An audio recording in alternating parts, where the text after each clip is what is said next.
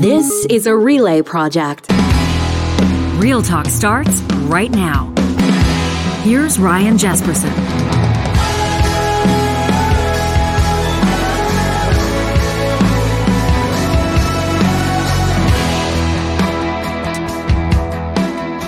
It's Wednesday, October 19th, and thanks a lot for joining us here on Real Talk. Thanks a lot. We got a great show in store today. Journalist Brandi Morin is going to be hanging out with us in just a few minutes. She's back from this whirlwind tour. She was in New York. She was in Chicago. She's been speaking to journalism students across North America. An absolutely unbelievable year for the author of Our Voice of Fire. It's a bestseller. It remains there. I'm reading two or three different things about Brandi's book when I see people talking about it on social media.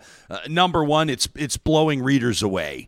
It's making a major impact. Number two, people are having a hard time finding it. It appears to be sold out everywhere that it occupied shelves. The more that people hear about it, the more they're looking to track it down, which is fantastic. And number three, there was a special connection when Brandi was in New York to accept the Edward R. Murrow Award for her journalism, some storytelling for a mini-series, a 6-part series for Al Jazeera English on Canada's missing and murdered Indigenous women and girls. This, one of the top-shelf journalism awards. I mean, she described it as the Academy Awards of journalism. I'm looking forward to getting her take on that, but she just had a chance to present that award, to show it to her dad. And that's where it gets personal, and that's where it gets meaningful. And Brandi's going to tell us some stories and get us up to speed on what she's covering and what she's talking about these days. That in just a bit. We're going to take you out to Jasper today for My Jasper Memories. The Jasper Dark Sky Festival is underway as we speak. If you don't have plans for this weekend, you may want to consider that, regardless of where you're tuning in from Canada right now. This is an amazing way to see the Jasper Dark Sky Preserve, to see the Canadian Rocky Mountains in a very special way, and learn more about the universe around us. Plus, prompted by a tweet from a listener, a subscriber to Real Talk, Laurel, yesterday, I appreciate it. We're going to try to get to the bottom of the question I think a lot of people have been asking this week, and that is, why does John Hicks, the technical producer of this show, hate art? Oh, God, come on. And I'm hoping that we can get into this and get to the bottom of this question. I love art.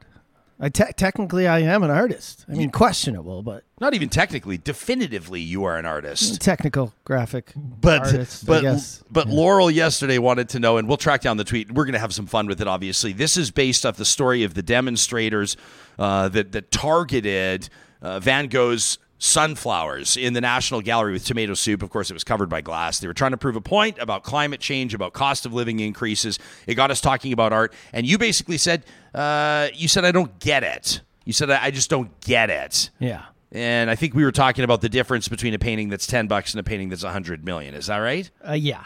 Okay. So it prompted Laurel to reach out, and she said she was actually really upset at you. And so I thought maybe we could hash it out. If the show's called Real Talk and we never have real talk about real life stuff, then what kind of a show is it? So we'll keep an eye on the live chat for that. We're also, of course, going to keep an eye on our hashtag. That's Real Talk RJ. That's where you can hit us up on Twitter or Instagram. We're on TikTok too, by the way. Give us a follow. That hashtag is powered by our friends at Park Power. They're in the internet, electricity, and natural gas game, your friendly local utilities provider. They want to remind you that this time of year, people are going to set themselves up either for success or for sticker shock. If you're running electric space heaters this winter, maybe you're heating your garage with some sort of electric device. You're going to want to be careful about that, by the way. Or whether you're using more natural gas than usual, the costs are up. People are going to be firing up their furnaces shortly if you haven't already. Why not compare the rates, the fixed rates, the variable rates, what you could be paying with Park Power, bundle your services to save more, and use the promo code 2022-REAL-TALK to knock $70 off your first bill from Park Power. Now, once you're hooked up with Park Power, you're going to also want to consider elevating your energy game with Kubi Energy. You know, they're Western Canada's definitive source for reputable Tesla-certified solar installations. Kubi's got you covered for solar energy solutions to power your life. You know, they've got a lot of great questions that they answer. The frequently asked questions link on their blog at kubienergy.ca. You know, people often ask, for example, where do the batteries go? Well, you don't need batteries. You know, rather than pay to store your excess energy in a battery, you can sell it back to the grid, sell it back to Park Power, get a credit for it. A lot of times you can even get a premium through it with Park Power. Of course, if you do need batteries, they offer the Tesla Powerwall at Kubi Energy. That's kubienergy.ca. Brandi Morin has been a wonderful friend of this show from the moment we launched. She's a member of our editorial board, and boy, are we blown away by the power, the impact of her career, in particular over the past couple of years, telling stories oftentimes fueled by her unique perspective as an Indigenous journalist working in Canada, telling the stories that demand to be told. Her work with Al Jazeera English on a mini-series most recently earned her an Edward R. Murrow Award for Journalism, which she accepted in person in New York City just a short time ago. Brandi Morin joining us live on today's edition of Real Talk. It's so nice to see your face again, although I feel like I've been seeing it everywhere. The photos from New York and Chicago and the awards and Lit Fest, and you're speaking to journalism students, and what a whirlwind for you. Thank you, Taniki. Hello, Ryan. Thank you so much. It's good to see you. We wanted to invite you to get into studio here. I'm excited to show you the studio at some point. And you said to me, you're like, listen, if my memory serves correct, your flight just landed. You're just getting home. You're a mom. You miss your kids, and you're already getting back at it, telling another story. I mean, it's nonstop for you right now. Yes, so I was gone to New York and Chicago for a week. My flight came home at 2 a.m. on Sunday. I literally had maybe a few hours with my family.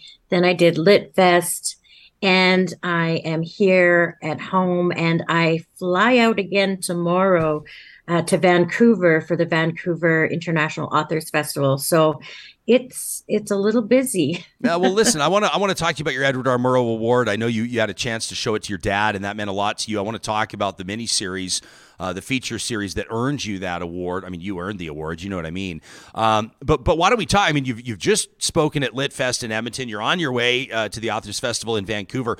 Our Voice of Fire. We talked to you in that book just before I think that book was set to come out, and we knew it was going to be a powerful story. It's great and powerful, and oftentimes very moving.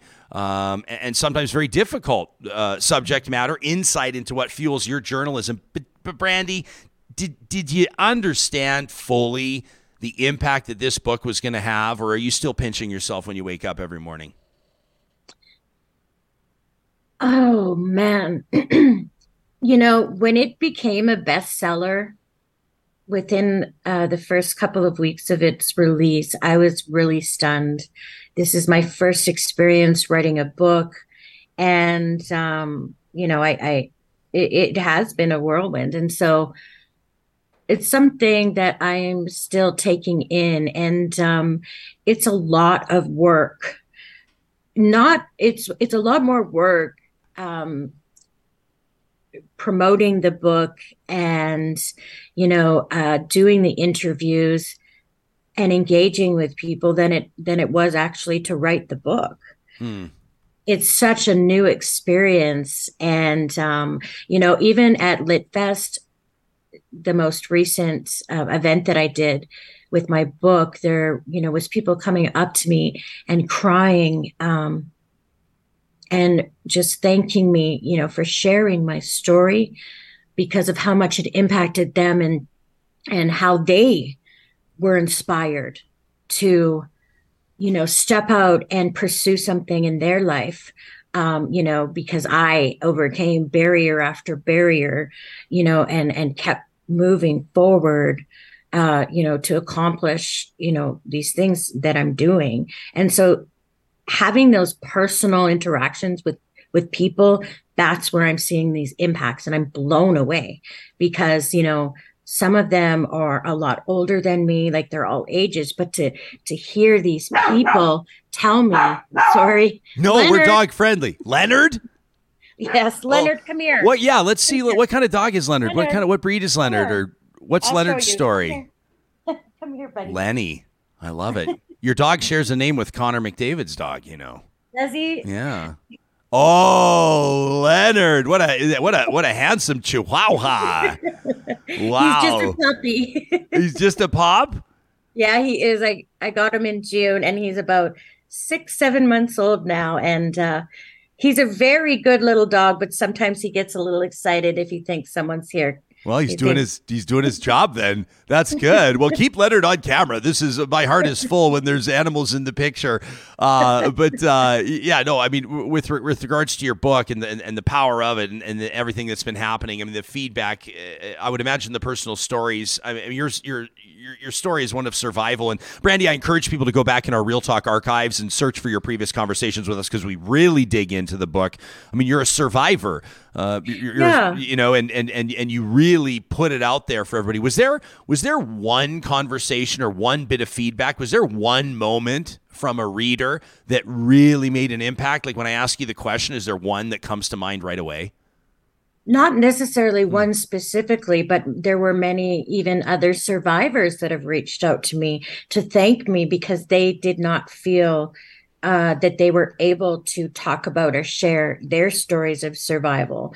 And so this helped them, you know, through some of their own healing processes. And I've had people comment to me about the book saying, oh, it's just so raw and honest and authentic. And I'm like, well, of course it is. Like it's a memoir. And I guess people aren't really used to that authenticity, I guess, the way that people have been responding to it.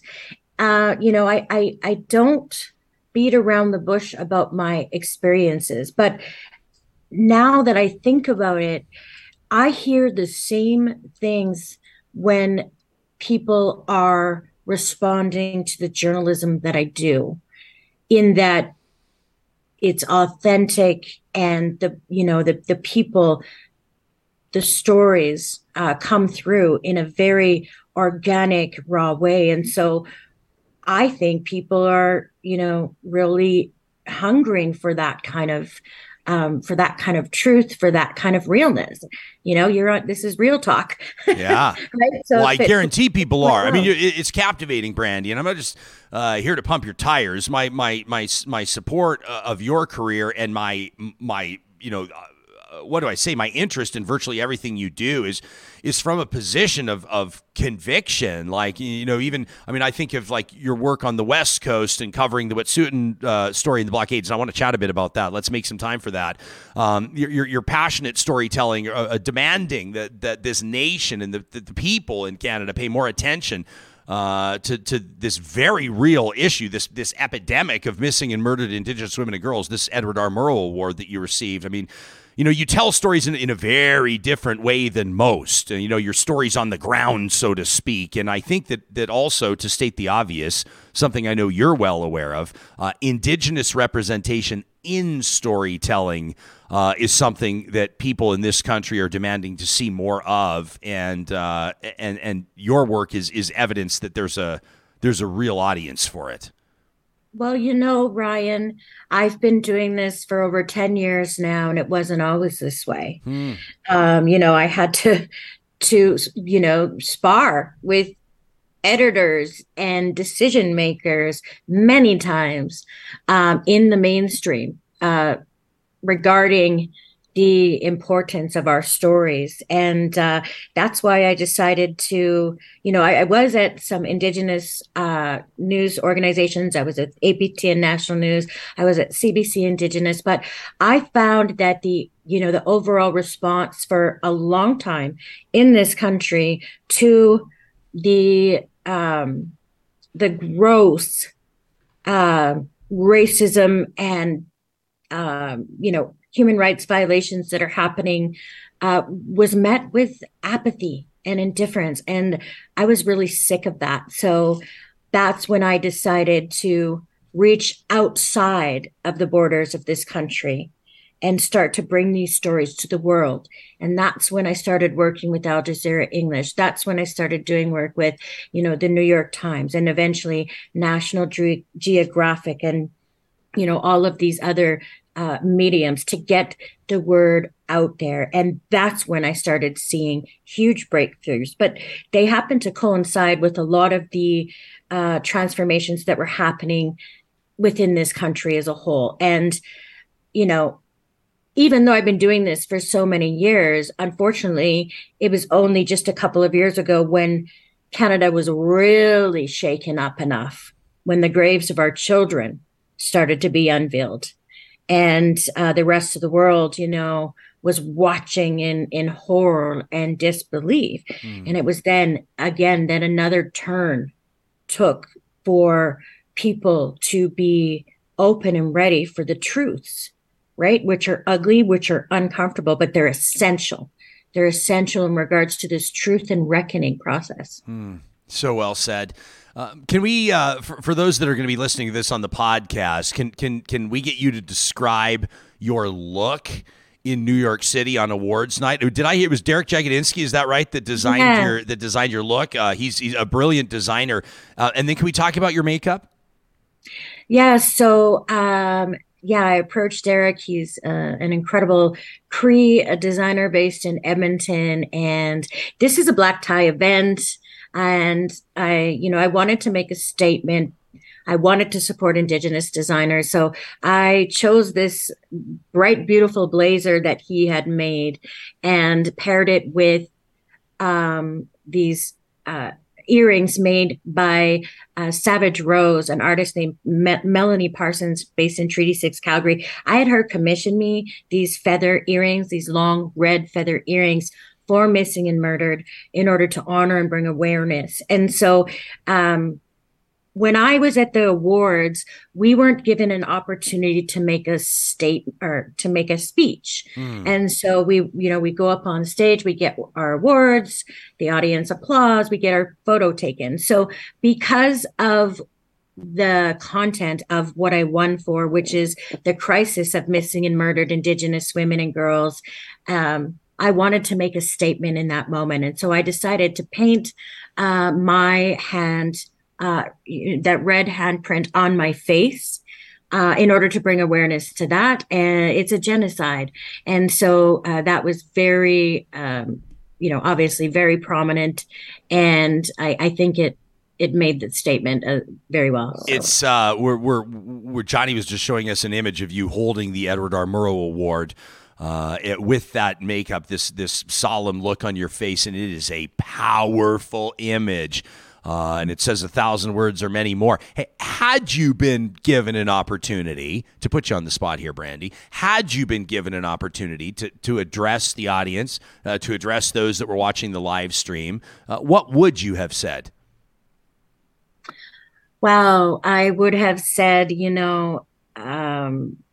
this award is for the families of our sisters, our daughters, and our mothers who have been stolen.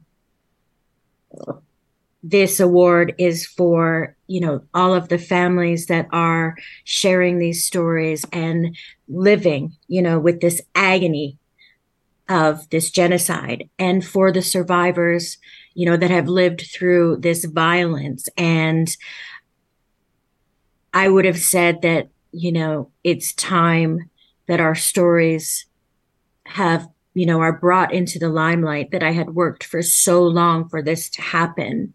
And I would have said hi to Al Jazeera English for investing in this, because how it worked, Ryan, is I had been pitching this series. It's a 6-part series, multimedia with, photos and videos. By the way, Amber Bracken, award-winning photojournalist. Brilliant.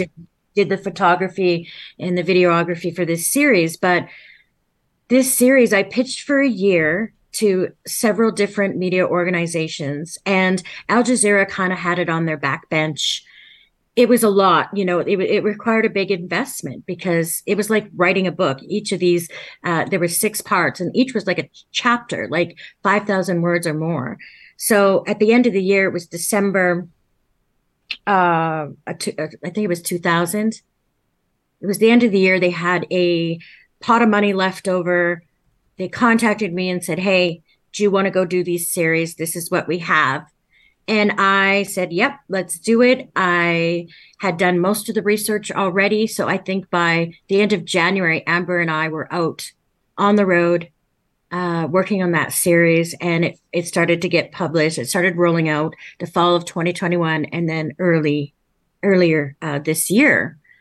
I don't think people understand what goes. So you let's say you get the green light in the beginning of 2020, and this thing starts rolling out about a year later.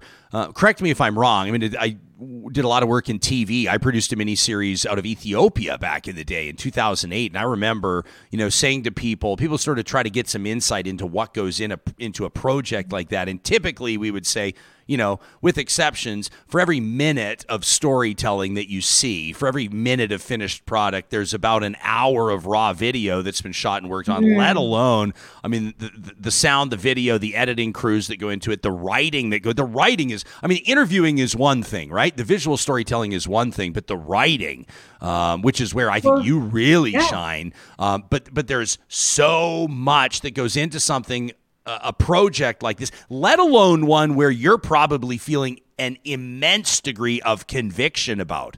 Like, how personally important to you is this project? Well, it is, because there's literal lives on the line, right? And so, it was the end of December 2020 that we had the green light and the funding. It started rolling out the fall of 2021 and then early 2022. But not only is the writing, Ryan, there's the research, which is extensive as well. You have pre-research, you have post-research.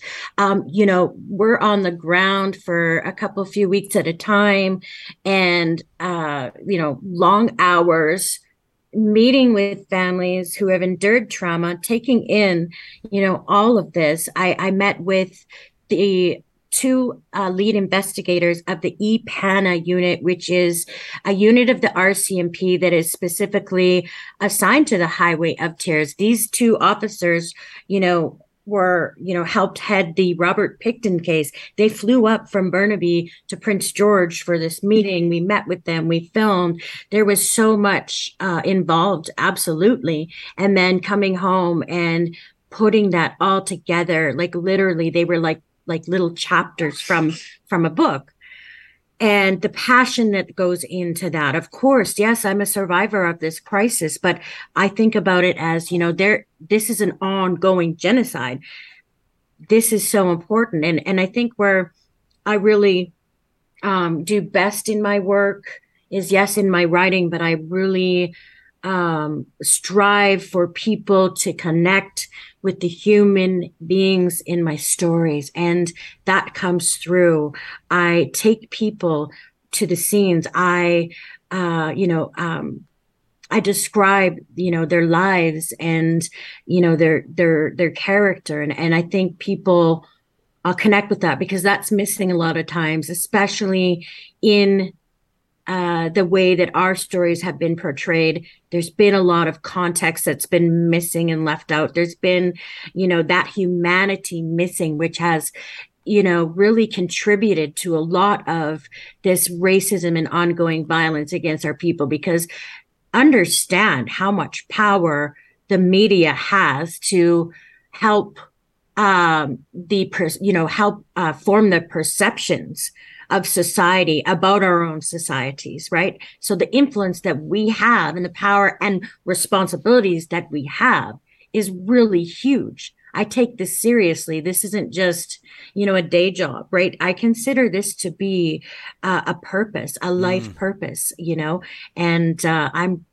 just getting started. Just because I got this award, it doesn't mean, that, that I'm stopping anytime soon. I'll show you the award really quick. Yeah, I know. I should have asked to see it already. I'm like, why doesn't she have it on the shelf right behind her? If I get a Murrow award, carrying that thing around like a Stanley Cup ring.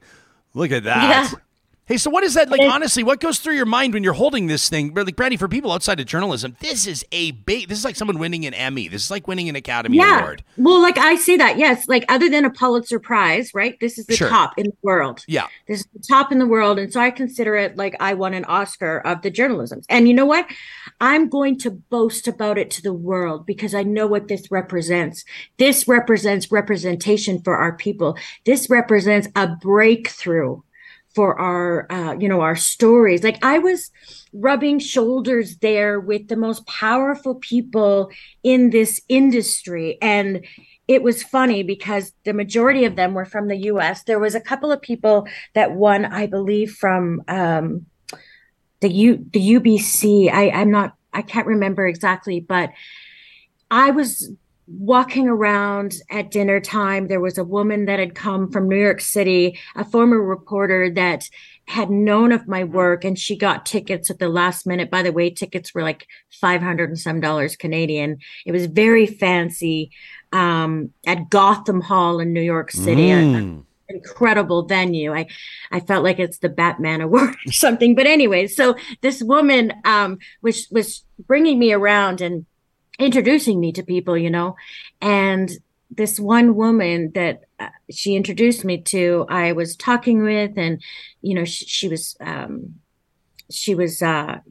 talking about my award and congratulating me, and like we were holding hands for a couple of minutes, and I was like, thank you, and we walked away, and the lady that was leading me around, she said, well, don't you know who that is? And I said, no, who is it?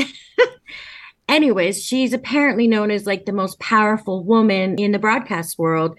And she's in her 70s and she's still out there working. Her name's Andrea Mitchell. Oh, yeah. And And so I, it was just moments like these. And I was just like, I had, brought their attention, to this. I don't know if they had been aware about it before, but in that moment I did.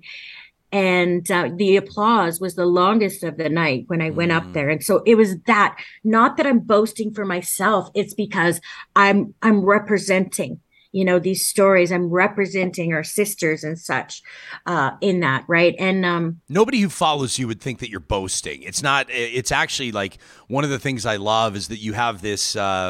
Can I tell you about this? So people always ask me what's my favorite quote, and I always want to have one locked and loaded. And my pal Jonathan, he told me this. He said it sort of off the cuff when we were still in university, and it stuck with me for 25 years. And he says a person should always wear a coat with two pockets. And in one pocket, a note that says, I am nothing but dust and ash. And in the other pocket, a note that says, the world was created for me. wow. And I feel like you have found that balance. There's because still, I mean, you're an accomplished and award-winning journalist, but you're also like, you have so much runway. And so there's like kind of this wonderment part of it. Like, you're like, I'm in New York. This is amazing. I'm winning a Burrow Award. This is incredible. And then at the same time, you're like, you belong. You're like, hell yeah. Like, look at my work. And come on though, Ryan. It wasn't balance. like that. I had my friend with me and I was nervous as hell. Were you? I said, I don't know how to roll with these high rollers. And my friend looked at me before she walked away and she said, Brandi, you're the high roller. Mm-hmm. Yeah, they better. Hey, but okay. So you're hobnobbing and rubbing shoulders, and like you're I would hope that you're grabbing a bunch of business cards, and people are starting to follow you on Twitter. You never know who you're going to work with next. I mean, the opportunities, I would imagine, are incredible to be in these rooms. But take us back to the more personal moment. Take us back to the moment where you put this award in your dad's hands. Oh, I call my dad from the different places that I travel, and, he knew that I was there, and he came home because he works out of town. So it's been a few months since I seen him, and he's kind of just an old school kind of cowboy guy. And I just showed him the award, and he looked it over, and he just, I don't even remember exactly what he said because it was kind of like just a moment. And, I know that he's really proud of me. He always tells, he always would say, what are you doing? Just, get a steady job here and get a steady paycheck. But then each time that I go out and, accomplish another milestone, I know that he's proud of me for not just settling for the status quo and maybe, not listening to his advice, which I know that came from a place of love, that he wanted me to be, safe and taken care of and stable, because this is a business. As a freelancer and doing this, it's not always stable. And so it was a mixed moment of like, okay, see what I did, Dad? And and him, being proud. So Oh, it's amazing. I just dropped in the live chat. I've just been chatting with you. I feel like we're just having a coffee together, so I haven't been reading what people have been saying. But your work is making a real impact on people. And Sharon Morin is watching this morning. She says, after I read Brandi's book, all I wanted to do was hug her. It's so relatable. She said it's so relatable to our urban Indigenous lives, which is a powerful comment. There was another one that I wanted to read to you because I know that this is going to mean something to you, Brandi. And it's, first of all, what's Randy talking about here? Randy wants me to let you know that he's wearing your mixed blood hat at the moment. My gosh. What does that mean? Oh my gosh. So a few years ago, after I had my baby Alasia, I was on maternity leave and I got bored. So I designed an Indigenous apparel line with incorporating Cree and Mohawk language on it. And I actually did very well with that for a while. I did some runway shows. And so it was called Mixed Blood Apparel. So he's probably wearing my hat from that. Wow. And I just, yeah. Is that still, like, if I Google that, is that still active? Are you still? You can Google it on Instagram under Mixed Blood Apparel. It did very well, Ryan, but I just, I couldn't find the right manufacturing to produce it sustainably and stuff. So, and then I got back into my journalism, so it kind of fell to the wayside. But if you look at the photos, I did some pretty nice designs and did some leggings and incorporated a lot of these to empower our people, because our languages are endangered and our languages are connected to who we are culturally and every aspect of our life. So I was on a mission to revive that. Add fashion designer to the list. All right, well, fine then. But here's the comment that I wanted to get to because I think that this will mean something to you. Kimberly is watching us live right now. She says you helped her get out of bed this morning. She says she's been struggling with depression and she's been having a hard time getting up, but she didn't want to miss this live stream. How does that make you feel? Oh my gosh, that is amazing. I've been there. I've struggled with depression. And if you go out and read my book, you'll read, how I've been there and how I clawed my way out, every time. And so I encourage you to look for that fire and to unleash it, to unleash your fire, of purpose in this world. And it'll find you. Wow, that's beautiful. Hi, Kimberly. See, people are starting to understand probably why we left the second half of the show open. We didn't book a second guest because you and I have been waiting to catch up for a long time, and I didn't want to rush this conversation. Can I ask you about a couple items in the news before we let you get? I know today's precious time with your family, and we don't want to infringe on that. But why don't you get us up to speed? I know that.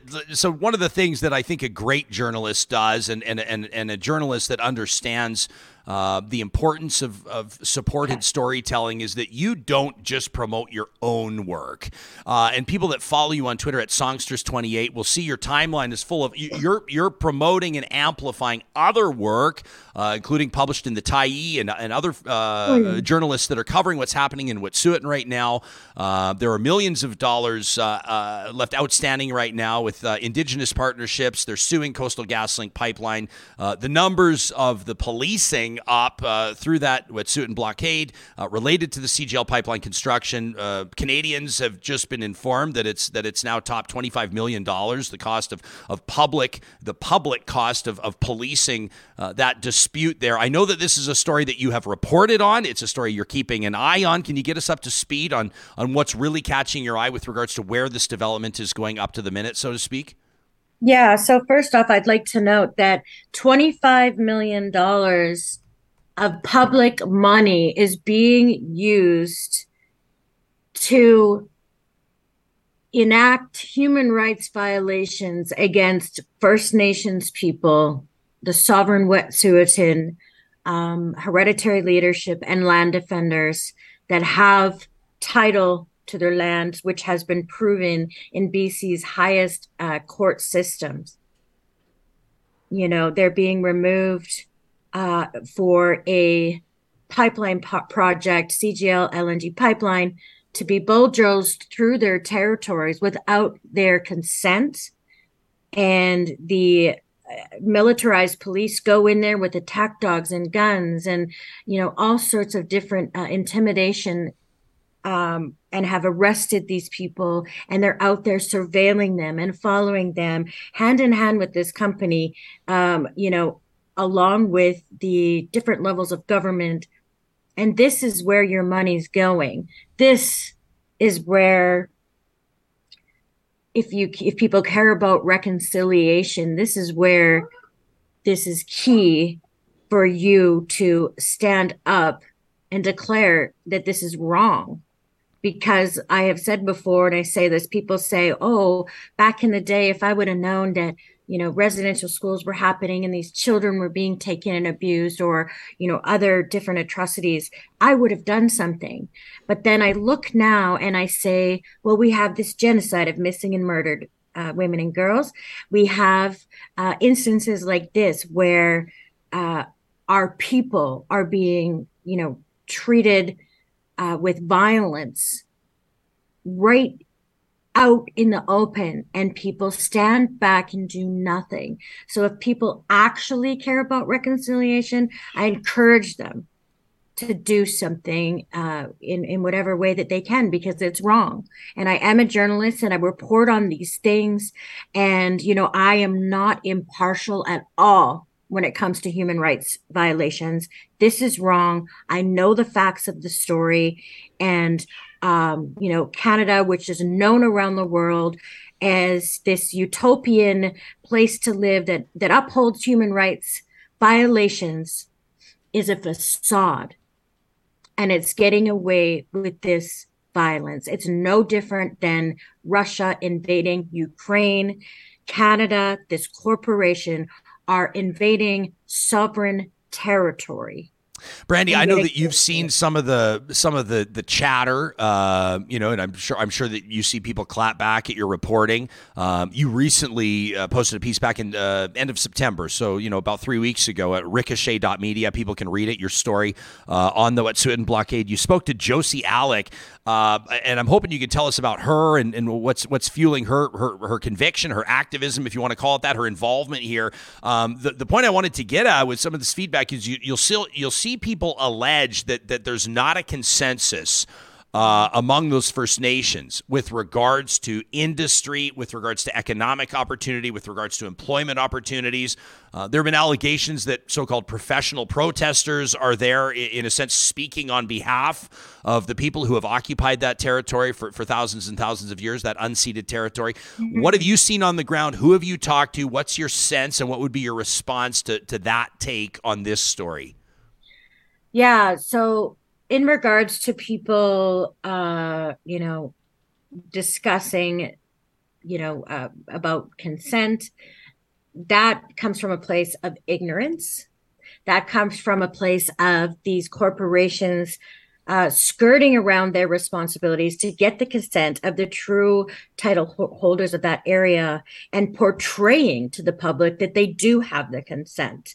So, the corporation CGL, will state that they have permission from all 20 of the First Nations along the route, to, signed agreements for this pipeline, when in fact, those are the elected leadership of these nations, which, do not have any say over the traditional territories. They have control over the reservation boundaries. And people, please understand that these systems under the Indian Act of the elected chief and council systems were put in place by the federal government in order to control the First Nations people. So these particular Wet'suwet'en people had held on to their hereditary leadership systems, which is their own laws, their own culture and traditional systems that have been in place for millennia.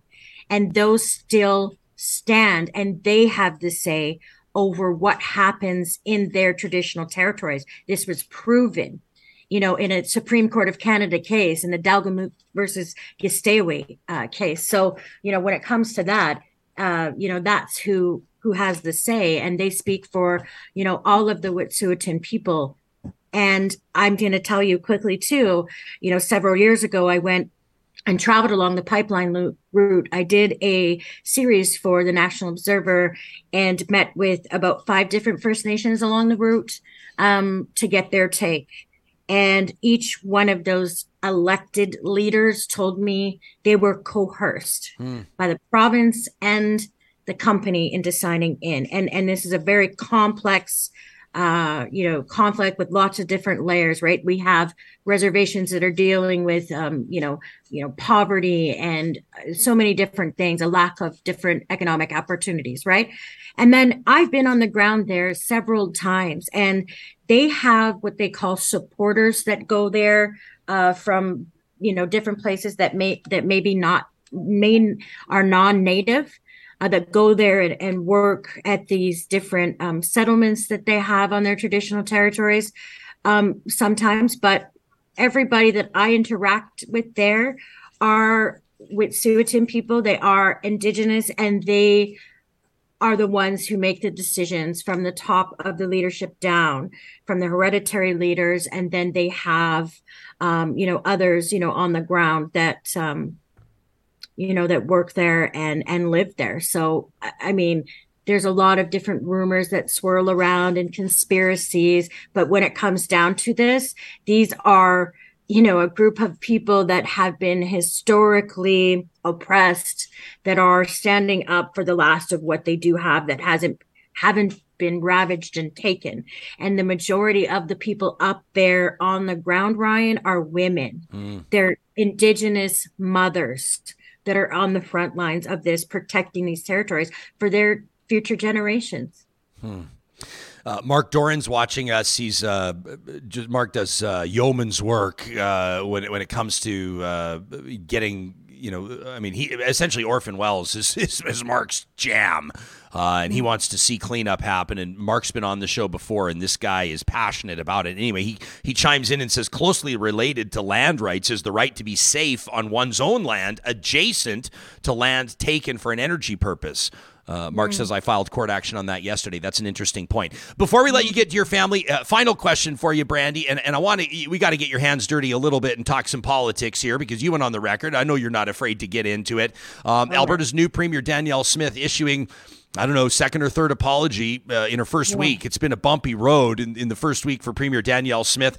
Yesterday, releasing this after Real Talk wrapped, by the way, reads the headline of the statement: Premier condemns Russian invasion of Ukraine, apologizes for past comments. She says, I categorically condemn the Russian invasion of Ukraine, the indescribable suffering Russia has and still is inflicting upon the Ukrainian people. Prior to re-entering politics earlier this year, I made ill-informed comments on Russia's invasion of Ukraine. My knowledge and opinion of this matter has drastically evolved since that time. I apologize for the previous comments. I stand with Ukraine and the Ukrainian people. It was politically inconvenient for the premier to have, hundreds of thousands of Ukrainians in Alberta pissed off at her, quite frankly. So I think that's what prompted that.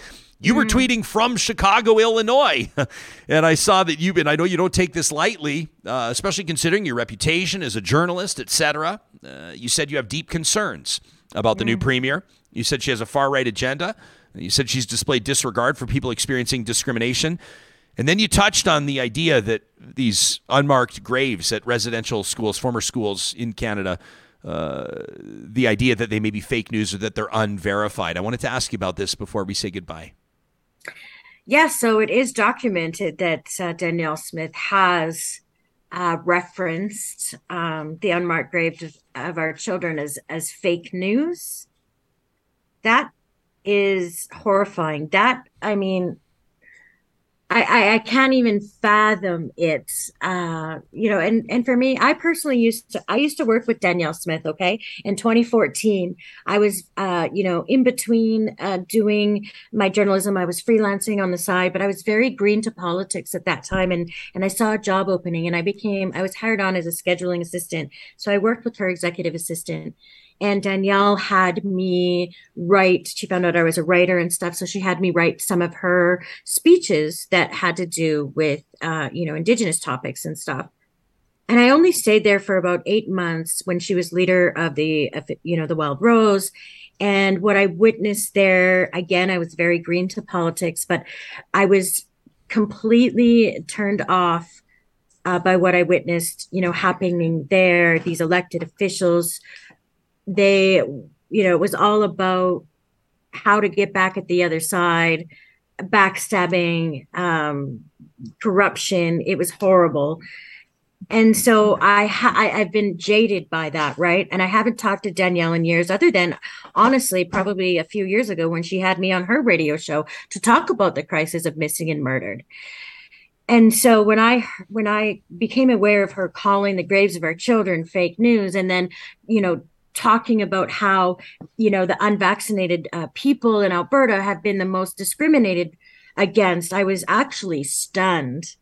I was stunned because I believe Danielle Smith to be a very smart woman. That is one thing that I remember from working with her. She may not have, the best agenda. I know that she's really smart. And I found that was just completely ignorant of her. I was stunned. And I'm very concerned, Ryan. Sorry, here's my little girl, Alicia. Oh, well, listen, Brandi, and I know that it feels kind of strange for us to be talking about something so major and so big and so important to people, and then just to be like, hey, thanks, talk to you later. No, I know. But this is an ongoing conversation, Brandi. This door is always open. You know that. We are just so, just as colleagues of yours, so proud of you. What the honor and the recognition is so well deserved. The work you're doing is so incredibly important. This audience is on the edge of its seat when you join us. Please thank that beautiful little one for sharing their mama with us this morning. Thank you so much, sweetheart. And Brandi, thank you too, and you go get it back on the road tomorrow. Oh, I should mention this. Let's pump the tires on this. No big deal. The 25th anniversary edition of David Suzuki's classic, The Sacred Balance, out next week, October 30th. You, Naomi Klein, and David Suzuki are going to be hanging out at the Chan Center. People can check that out on at the chancenter.com. 30th. Isn't that insane? I'm going with the legend, Ryan. Well, you are one. Are you starting to realize? Hey, Brandi, we'll talk to you again soon. Thank you for doing this. Thank you. Hi, Ryan. Take care. You got it. Edward R. Murrow Award winner, Brandi Morin. She's the author of Our Voice of Fire. I know some of you are going to want to know where you can find that book. We always encourage you to support local wherever you can. We do. And so, you can, if you don't find it at your favorite bookshop, the best thing you can do, and you can help Brandi out on this too, is ask them to order it in. 100%. Ask them to order in 5 copies of it. And I also threw up a pinned link in the chat here for chapters. And Attaboy. The audio version on Audible as well. So perfect. Thanks, Johnny. So there you go. Brandi Morin, Force of Nature. That conversation was presented by our friends at Local Environmental Services, who encourage you to keep it local. Some people say it's only garbage. Not to them. They believe that communities deserve better. They don't say customers. They're saying communities deserve better. Better prices, better service, more support for local causes. They're passionate about supporting the nonprofits and the charities where they live and work. I saw them out after acquiring Calahoo Waste at the Sturgeon County Mayor's Golf Tournament. Boy, oh boy, are they ever plugged in out there.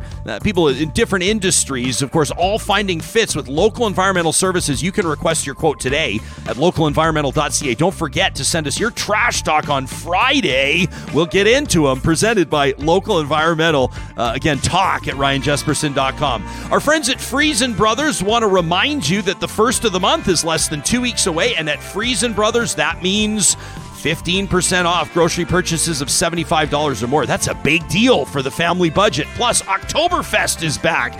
Dinner with dessert, all the German favorites, available at the Friesen Brothers Fresh Market location. So that's Stony Plain, the beautiful store in Fort Saskatchewan. That's the one you go to, right, pal? Drumheller, Hinton Hill, Peace River, and their Rabbit Hill location in South Edmonton. That's October 29th and 30th, 10 days from now, 4 to 8 p.m. You can find out more by visiting the Friesen.com website. Our friends at Friesen Brothers, Alberta grown and Alberta owned. Hey, do you have your Covenant Foundation lottery tickets yet? What are you waiting for? November 3rd is the deadline for you to qualify for a life-changing win. To move in, the keys to a $2.2 million dream home. It's life-changing luxury. You can tour the home, see all the details at covenantfoundationlottery.ca. In support of Misericordia and Grey Nuns Hospitals, don't forget also, they're giving away a Jaguar, an Alfa Romeo. They're giving away a BMW. They're giving away a fly fishing trip. They're giving away a trip to Scotland. That was a terrible accent. To Turk and Caicos. You can get your tickets today at covenantfoundationlottery.ca. And hey, I wanted to give a shout out. I talked to you about my pal Graham Duty. Well, he's more than a pal. He's my personal trainer. He's helping me get my life on track. If you're looking to do the same, I want you to check out grahamduty.com. That's Doody, grahamduty.com. Click on the engine room link. You got a thing for indoor rowing? Graham is creating a community for people that maybe don't get out to the gym all the time. You have the apparatus. You want to get fit. Men in particular, are you like in that 40 to 70-ish age bracket? You want to age well? You want a high-touch, personalized training experience? Could be in-person time, customized homework, tailored to your goals. This is what Graham's done for me. A certified executive coach and personal trainer. You can find out more about the Engine Room Indoor Rowing Team. It's a monthly commitment. Better yourself with Graham Duty at grahamduty.com. John Hicks, I'm checking our email notifications yesterday. I'm checking our Twitter notifications yesterday. Mm-hmm. And I see a Real Talker by the name of Laurel. And she's reached out to us and she says, hey, Real Talk, John Hicks' comments about art really ticked me off. She says, yeah, I'm an artist here. Art is life. She says, I was out walking my dog while listening to Real Talk. Thank you, Laurel. She says, my head almost exploded when Hicks pretty much said he likes music, theater, and dance, but not art. I don't think he realizes how much art is out there that he appreciates unknowingly. Does he not realize the design on his favorite shirt designed by an artist? Fabulous photos taken by an artist. So many things you pick out in a day designed by an artist. Art is vast and visually appealing. I was thinking about making it a trash talk, but I thought maybe we could have some fun with it today. I took a look at Laurel's. She's a pretty incredible artist. She's really herself. good. Yeah, she does caricatures, and she's really good. Yeah, so I took a look at her Twitter and everything, and I think I didn't say I don't like art. I said I don't get top shelf $100 million or more art. And I compared, the picture, Van Gogh, Sunflowers we were talking about, to a picture my wife did in high school where she did a rendering of it in a class. Yeah. And I can't tell the difference. And that's all I meant. I love artists. I love art. I even said, dance, music, acting, graphic design. I can tell when things of that nature of art are good or bad. I just can't look. Like if you took me to a museum and it had the Mona Lisa and, a Da Vinci and a Van Gogh and Jean Baptiste, like even his work kind of confuses me. I just don't have the eye for it. But I think what's really funny is that Laurel kind of got upset that I'm stupid with art. It's like, I was kind of insulting myself saying that I don't get it, but I do. I love and respect all artists. So I just wanted to say that again. I think if you listen back to the podcast, that's what I was saying. I never said I don't like art. I said I don't get it. I don't get why some of these paintings, like the Mona Lisa, I look at it, I'm like, this is a beautiful picture of a woman. Obviously, he, the backstory, he was is it really in love with her. And, it was all the stuff. Yeah. I get it. But when they cost $100 million, I was looking after Laurel said this, at the top 10 most expensive paintings in existence now in the world. And I was looking at them and I was like, I still don't get it. Did they say that They're piece? Beautiful. I'm putting you on the spot, but do you remember what the most expensive painting in the world is right now? Well, it's subjective, right? I guess, and it could change. Like as soon as someone pays more for something, then that's the other thing I don't get. Art connoisseurs and who puts these prices on these paintings is something I also don't get. So it was like ranges, right? But the top three, the number one is the Mona Lisa is the most expensive in existence. And what do they value that, or is it someone will say it's priceless? I think it's over 200 million or something like that. Like it's ridiculous. Close to 200 million. I think. I don't know. I can't remember. But Dr. Martin's watching. He says, I totally understand where you're coming from, Johnny. Tony says art is subjective. Like what I like will be different from what other people like. It's like if I said I don't get the Eagles. And somebody was like, the Eagles are amazing. Like the cab driver in The Big Lebowski. Get the Yeah, fuck out of and my I'd be cab, like, man. Get out of my cab. I get it, man. The drummer's singing. They've got 4 guitarists. Like, I see the talent, but I just don't like playing it in my car on the way to work. Is that okay? I hate the Eagles, man. I hate the Eagles. I just don't want to listen to the Eagles. I actually like the Eagles. I just think it's funny that they're so hot and cold. Like, you either love or hate the Eagles, right? Really? Like, people are like, yeah.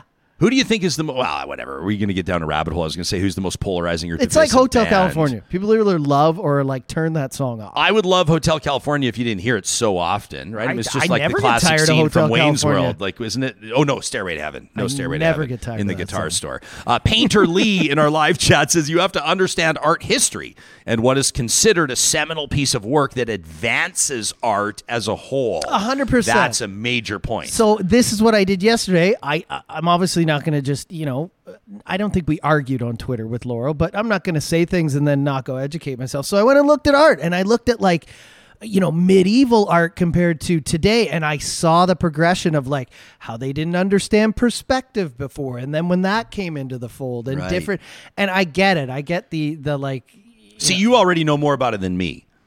well, I just took You know some what I time love? yesterday Can I to give? look I at want to give things, real right? talkers some And- insight into John Hicks and what makes you when you are a reader and you are a researcher. You do deep dives into things. I'm I just can a tell. Googler. Like if I don't know something, I want to know it right away. You're perpetually curious, which is the tone that this show wants. That's why you're a great fit Because here. I'm undereducated. I love this from Erica. This is a great point. Erica says, I may not get a lot of art, but I get why people get it, if that makes sense, which is an amazing way to put it. I'm with her too. Like, yeah.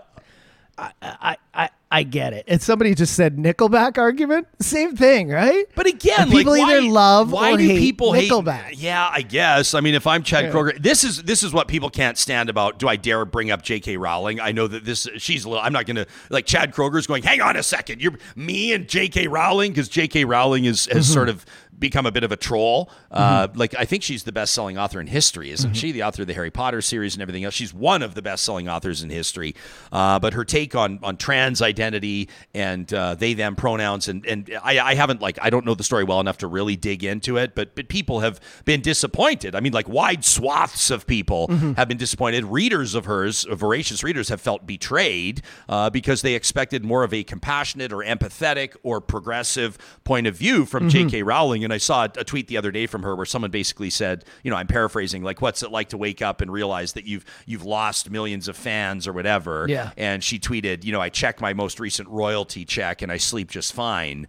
And it's true. Nice but flex. Nice flex. But it's also kind of like, all right, like that's not the most, So anyway, the point is like there's that sort of division. And then just on the money front of the success front with Nickelback, you think Nickelback cares that they're probably the most mocked band in Canada? Like what Most successful in Canada, they're the most right? successful band probably in Canadian history. With regards to actual album sales, someone's going to call me to the carpet on that fact, and it's probably someone else like Celine Dion might be.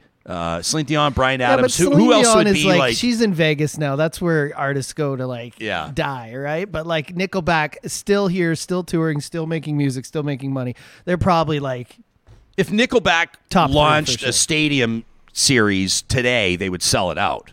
I think we're losing listeners as we have this conversation about Nickelback. And Well, now that you stayed an hour into the show, we're pleased to present Chad Kruger of Nickelback. Sometimes you got to say, Chad, tell us about the most recent Lamborghini purchase. But even with the J.K. Rowling thing, that's another thing. And I don't want to get too into it because my wife loves the Harry Potter. And I watch it and I'm like, this seems like it's for kids. I don't really get why people are so obsessed with that. But then again, I like the Lord of the Rings series and I watch House of the Dragon, Game of Thrones. So it's all subjective, right? Yeah. But the point I was trying to make yesterday is and I think a lot of people are in this boat, not only who are listening, just in general, in the world. You can't look at a piece of art and not be an expert and be like, oh yeah, that's $100 million or that's $50 million. Or if you go to a museum and I was to look at $100 million painting and one that's $2,000, I mean, they're both beautiful. Sure. They're both awesome. Sure. What makes this one, because it's older maybe, I guess, but and if it's they like were done who in the painted same it, time and frame, like Painter Lee said, what Yeah. it did to the cultural climate, or If the it art- created a like, shift if in it moved music forward, like what set Like, what are some good examples? Like, who have been the culinary geniuses? I mean, you look at like Anthony Bourdain, for example, and how he story told around the culinary arts and arts and travel, or you look at someone that changed the game and brought like an entrepreneur. Like I think of like an Oprah Winfrey, for example, and what she did to advance so many things. And I'm just like off the Jimi top Hendrix of my head, with Jimi guitar, Hendrix like, with his guitar, like Stevie Ray Vaughan, probably pushing the envelope. I get it. What have you, right? And amazing stuff. Maybe we should give a shout out to like Joni Mitchell or some, throw some more shout out to Canadian Laurel. content into there. She inspired me to go learn more about art, so I followed her. Now, I love it. Now she followed me back. So I love it. It wasn't an argument. It was more of,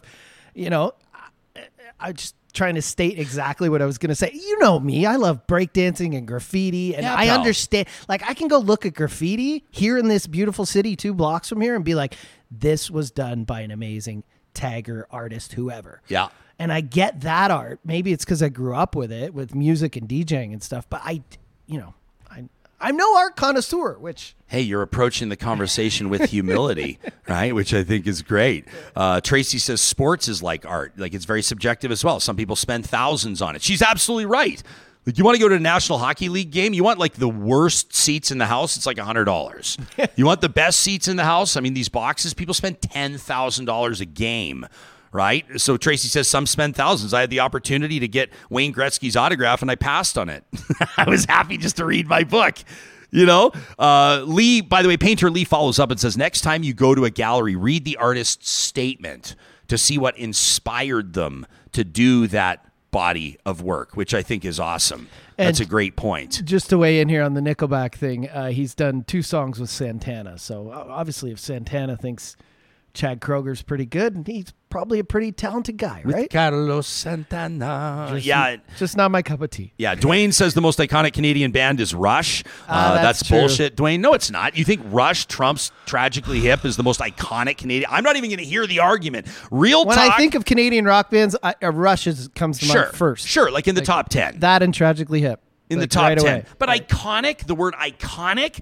Like, I see a lot of In Gord We Trust. I don't see a lot of In Getty We Trust. No offense to Geddy Lee or the rest of... Okay, we're down a rabbit hole. Like his voice. Oh, I mean, Geddy Lee's brilliant. I've seen Rush live, and they're unbelievable. And the drumming, I'm a bit of a casual drummer, and I always fixate on the drums at concerts. And of course, Rush is incredible on that front. Foo Fighters, may he rest in peace. The Foo Fighters drummer that passed away earlier this year, probably the best drumming exhibition I've seen live. You can send us your nomination for the best live show you've ever seen. Give us your take on art, whether it's going to be a submission for Trash Talk this Friday, or maybe we've just prompted you to think. Laurel gets John. No. Johnny gets Laurel thinking. Laurel gets Johnny thinking. And then we hope to get you thinking. Talk@RyanJesperson.com is where you can send us an email. Every Wednesday, we are lucky enough, courtesy of our friends at Tourism Jasper, to head out to the mountains.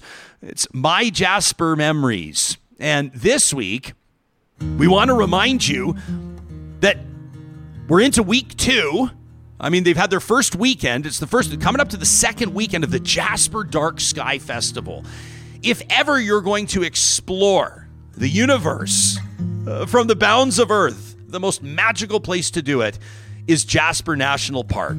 All right, the second and final weekend of the Jasper Dark Sky Festival is coming up. There's a few key events which I want to tell you about. There's the Friday night package deal. That's coming up in just a couple of days. $20 for the 2 following events. So at 7 p.m. Friday evening, Rob Meyerson's going to pull back the curtain on a story that most people haven't heard, how he helped turn Jeff Bezos' vision for space exploration into reality. You're going to learn about Blue Origin, feats of innovation, flying machines. And then Jay Ingram, the podcaster, the broadcaster, the science communicator, is going to take the stage to talk about what angels might actually look like. All right? Now, on Saturday, this is going to be really cool. Retired Royal Canadian Air Force Major Janelle Janjua is going to deliver a keynote, what it means to be an explorer, what's left to discover, and how space and Earth exploration drive each other forward. What an opportunity. And then Dr. Sarah Jane Pell is going to wrap it up. She's come all the way to Jasper from Australia. How cool is that? And she's an accomplished aquanaut.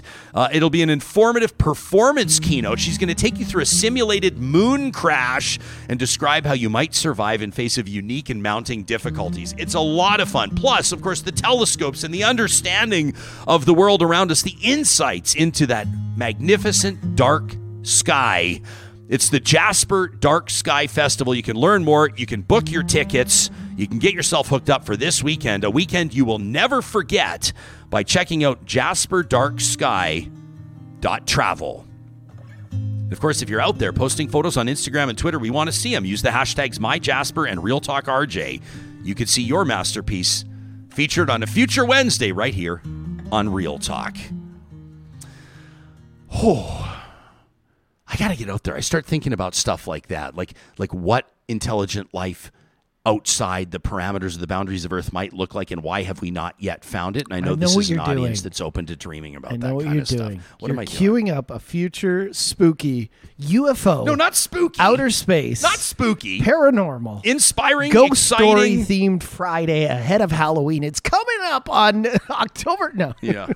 We are working on a couple of really cool conversations, and that's because we got Real Talkers chiming in and letting us know what they'd love to hear on the show. Before we wrap, I want to tell you about our friends at Apex Automation. I feel like this is a great opportunity for somebody. You never know who's going to be watching this show, maybe listening to the podcast, an engineer, a professional engineer that's just sick and tired, fed up of feeling underappreciated by their employer. Apex Automation is innovating in industrial control systems engineering and software development solutions for any industrial process. Drafting services, process engineering, electrical and control panel design and fabrication. You know, they're working in upstream oil extraction facilities like SAGD, pipelines, natural gas processing facilities, chemical manufacturing plants in Edmonton, Saskatoon, Vancouver, potash mining in Saskatchewan, robotics, brewing. ApexAutomation.ca, your new career with a team that values your time, could be beginning today. You'll find them under the sponsors tab on our website. At Eden Landscaping, Mike and his team want to remind you that the best laid plans begin with plenty of time. That's why right now is a great time to reach out to them and get the ball rolling on bringing your outdoor space to life. You know, oftentimes they're pulling property reports. They've got to draft these plans. They got to order your construction materials. We want to hit the ground running in the spring, so why not get started today? Go through those Pinterest boards, show Mike the pages you've ripped out of the landscaping magazines, and find out why they have so many return and referral-based customers. LandscapeEdmonton.ca is where you'll find Eden Landscaping. At St. Albert and Sherwood Dodge, they've got you covered, whether you're looking for a fuel-efficient 4-cylinder machine, maybe something electric like that new Jeep Wrangler 4xE, or maybe you need the big Hemi. Maybe you're looking for the 1-ton dually to pull a horse trailer, to pull a holiday trailer, to fit the family as you get set to hit the road. You can chat with their teams directly online by way of their websites, or go see them in person. Of course, their sales team partnering with their service team to ensure the customer relationships continue through the years you own those vehicles. Sherwood and St. Albert Dodge, proud partners with Real Talk. And of course, the fall blizzard menu is upon us at the Dairy Queens of Northwest Edmonton and Sherwood Park. Feast your eyes on that world-famous pumpkin pie blizzard. I was telling you, I crushed one over the weekend. That thing didn't stand a chance, John. The whipped cream, the real chunks of pumpkin pie. I was wrestling between getting that and the cinnamon roll blizzard, so I'm going to have to hit that one up too. The Dairy Queens of Northwest Edmonton and Sherwood Park. Palisades, Nomeo, Newcastle, Westmount, and Baseline Road. A one bite for you, a one bite for me, a one bite for you, a one bite for me. Can you put the pumpkin pie and the cinnamon together? Yeah. They're like, buddy. When you're at those Dairy Queens, you make sure you let them know that you're there because you heard about them on Real Talk. Hey, coming up on tomorrow's show, I'm really looking forward to this. We've had this thing booked for like a month because she is in high demand. Psychologist and author Dr. Jody Carrington is going to be joining us. We want to talk about meeting in the middle. We want to talk about polarized society. We want to talk about reconciling with friends and neighbors and family heading into, the holiday season. She's the expert on that. It's a Real Talk you won't want to miss.